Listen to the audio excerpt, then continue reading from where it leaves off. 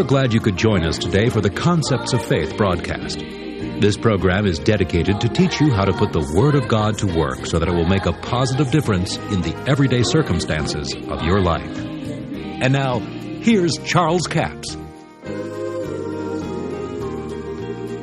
Come on down to chapter 4. Now, do you see what he's saying? He said the gospel was preached to us. The good news was preached to us as well as them. But the word preached didn't profit them. Well, now somebody said, well, what good news are you talking, what gospel are you talking about that was preached to us as well as unto them? See, they were given a promised land, a land that flowed with milk and honey, a place where there would be no lack, a place where they would have houses to live in that they didn't build. They would eat of vineyards that they had not planted, a land that flowed with milk and honey. It was a place of abundance. It was a place with no poverty. God has given to us, the New Testament believer, He has given us a land of promise. That land of promise is the promises in the Word of God, and it will fulfill all the things that this promised land fulfilled to them in this life. That is, to have abundance. But just the same as the children of Israel did not enter in because of unbelief and because they wouldn't mix any faith with what God said, there'd be many of you that unless you get a hold of the truth and mix faith with what God said, will never enter into the promises of God. Although it's God's will for you. See, there's millions of Christians today that in all kinds of denominations that have been taught wrong, and they've been told that God doesn't want you to have anything, and you're never going to get anything until you get to heaven. And if they believe that, they're probably right. You see, but God has made abundant provision for us. Romans 5:17 says, they that receive the abundance of grace shall reign in life by one Jesus Christ. The Amplified says, shall reign as kings in life. Those that receive the abundant grace. Grace is God's willingness to use His power and His ability on your behalf, even though you don't deserve it. So see, God's grace covers these things. God has made provision for us, just as He made provision for the children of Israel. He was going to lead them to a land of promise. He brought them out of slavery, out of bondage, which God is trying to lead us out of, even in this 20th century. He's trying to get us out of religious bondage into the promised land of His Word, where we can enter into the provision that He's made for us. But you're not going to get there just because the Bible has promised these things. No more than the children of Israel possessed the land of promise just because God said it was theirs. See, it took more than that. They had to fight for that. They had to fight the good fight of faith, the people that entered into it. But you know the story there that God had Moses send them out to spy out the land. They came back. The 10 spies came back in Numbers, the 13th chapter. Let's turn to it and read it. Let's begin with verse 27. They told him and said, we came into a land whither thou sent us, and surely it floweth with milk and honey, and this is the fruit of it. See, they brought it back, showed him, said, yeah, it's just like God said over there. Nevertheless, the people be strong and dwell in the land. The cities are walled, very great. And moreover, I saw the children of Anak there. Now see, these were the giants. And, you know, that was true. They were giants there. Brother, I mean, tell you, wasn't just some guy that they just, you know, kind of said was a giant. I mean, their beds were 18 feet long. The king of Basan, his bed was 18 feet long. Well, you know, that's going to put him somewhere around 16 feet tall if his bed's 18. And that's quite a giant. But now listen to what they said. The Amalekites dwell in the land of the south, and the Hittites and the Jebusites and the Amorites dwell in the mountains, and the Canaanites dwell in the sea and by the coast of Jordan. Well, remember what God said? He said, I'll send my angel. I've assigned an angel to you to lead you to the Amorites, the Hittites, the Jebusites, and all them, and to overcome them and drive them out. Now see, they heard the good news. But now here comes the spies back with the bad news. 10 of them came back with bad news. Oh, they told what they saw all right. And Caleb stilled the people before Moses and said, "Let us go up at once and possess it, for we are well able to overcome it." Now, what made the difference here? I ask you, here's 12 people that went out to spy out the land. You got 2 guys that went together. They came back and said, "Man, yeah, it's just like God said, and we can go in and just take it all at once, and we're well able to take it." And then the other 10, they came back and said, "Yeah, it's right, the fruit's there all right. It's just like God said as far as the possessions and all there all right, but we can't do it." Now see, they wouldn't mix any faith with the Word of God. See, we're talking about mixing faith. The word preached did not profit them.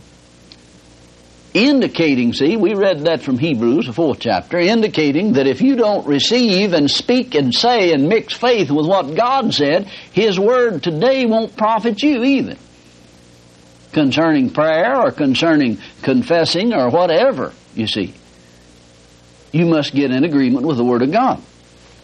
So the 10 came back and said, "We can't do it." They brought up an evil report of the land which they had searched unto the children of Israel, saying, "The land through which we have gone to search it is a land that eateth up the inhabitants thereof." Well, now you know that was a lie. "And all the people that we saw in it are men of great stature." Well, that was true. The men were of great stature, all right, but what did that have to do with it? God had made some statements to them and given them the land and assigned an angel to them and said He'd drive them out. But see, the problem is they wouldn't mix any faith with what God said. Now, you see, Joshua and Caleb, no doubt they went out 2 by 2. Joshua and Caleb went together, and they began to build each other up. Yeah, it's just like God said. Boy, they're big, but you know, God's assigned an angel to keep us and to even this thing up. And we have God on our side. And they kept seeing themselves as victorious, more than conquerors, through Him that had promised. Well able to possess the land. Through all that they saw, they judged it in the light of what God said about it. And yet the 10 went out and they judged what God said in the light of what they saw.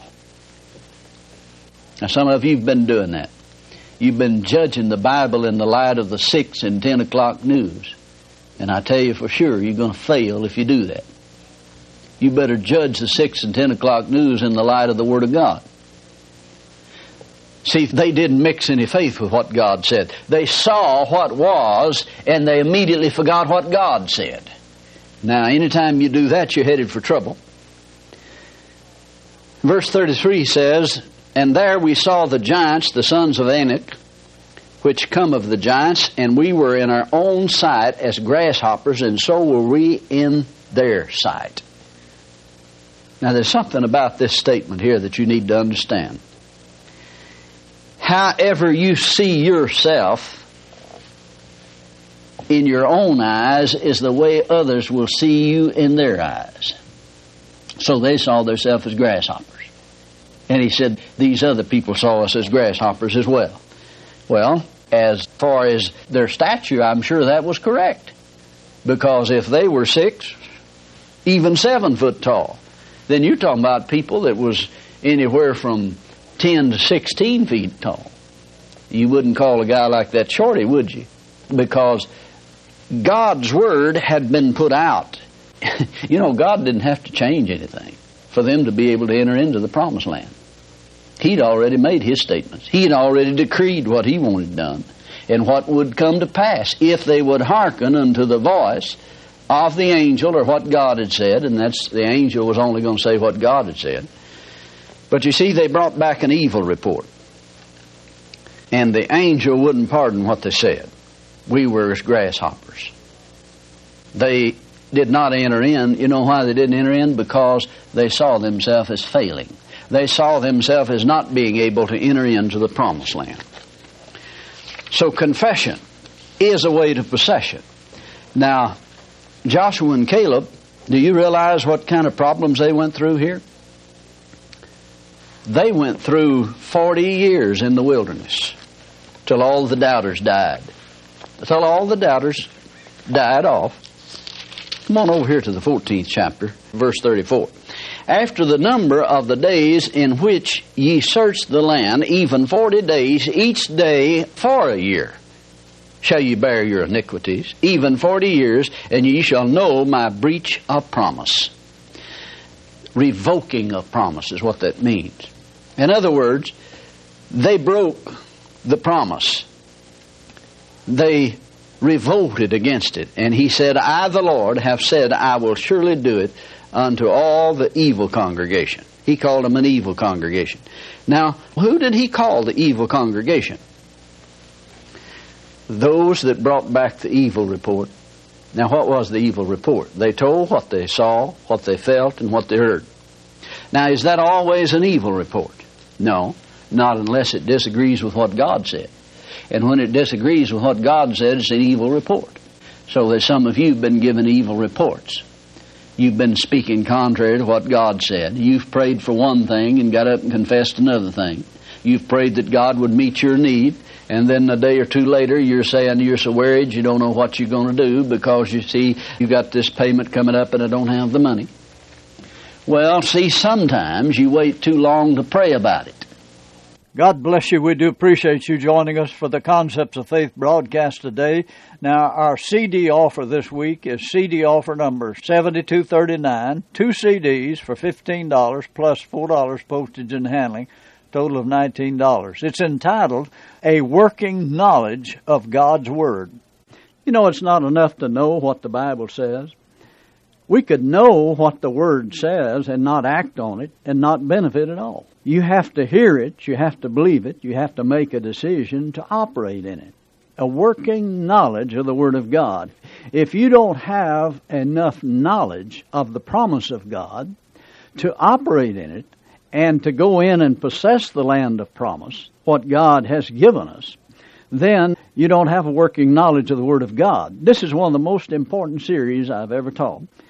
In Colossians, the first chapter, you hear the Apostle Paul saying, Whereof ye heard before in the word of truth of the gospel, which is come unto you as it is unto all the world, and bringing forth fruit as it doth also in you, since the day ye heard it, and knew the grace of God in truth. It began to produce from the very day that they heard the grace of God in truth. In other words, they received it. They began to act on the Word of God. Now, you know, when you plant a seed, that seed has to sprout, germinate, and come up. Now, there's dry land out in the desert. There's nothing green out there. But if it rains, something will come up. Because when you water the earth, it forces the seed to produce. Some of you may know what the Word says, but don't have enough understanding of it to get it to germinate and come up and produce in your life. Now, that's what we talk about on this series, a working knowledge of the Word of God. That's offer number 7239, 2 CDs for $15 plus $4 postage and handling, total of $19. We have a toll-free order line, 1-877-396-9400. Until tomorrow, this is Charles Capps reminding you the enemy is defeated, God is exalted, and yes, Jesus is coming soon. To order the product offered today, call 1-877-396-9400 or write Charles Capps, P.O. Box 69, England, Arkansas, 72046. A complete list of CDs, books, and DVDs are available online at charlescapps.com. Through the website, you can listen to this radio program again and subscribe to our podcast. This broadcast is sponsored by Charles Capps Ministries and our listeners in this area.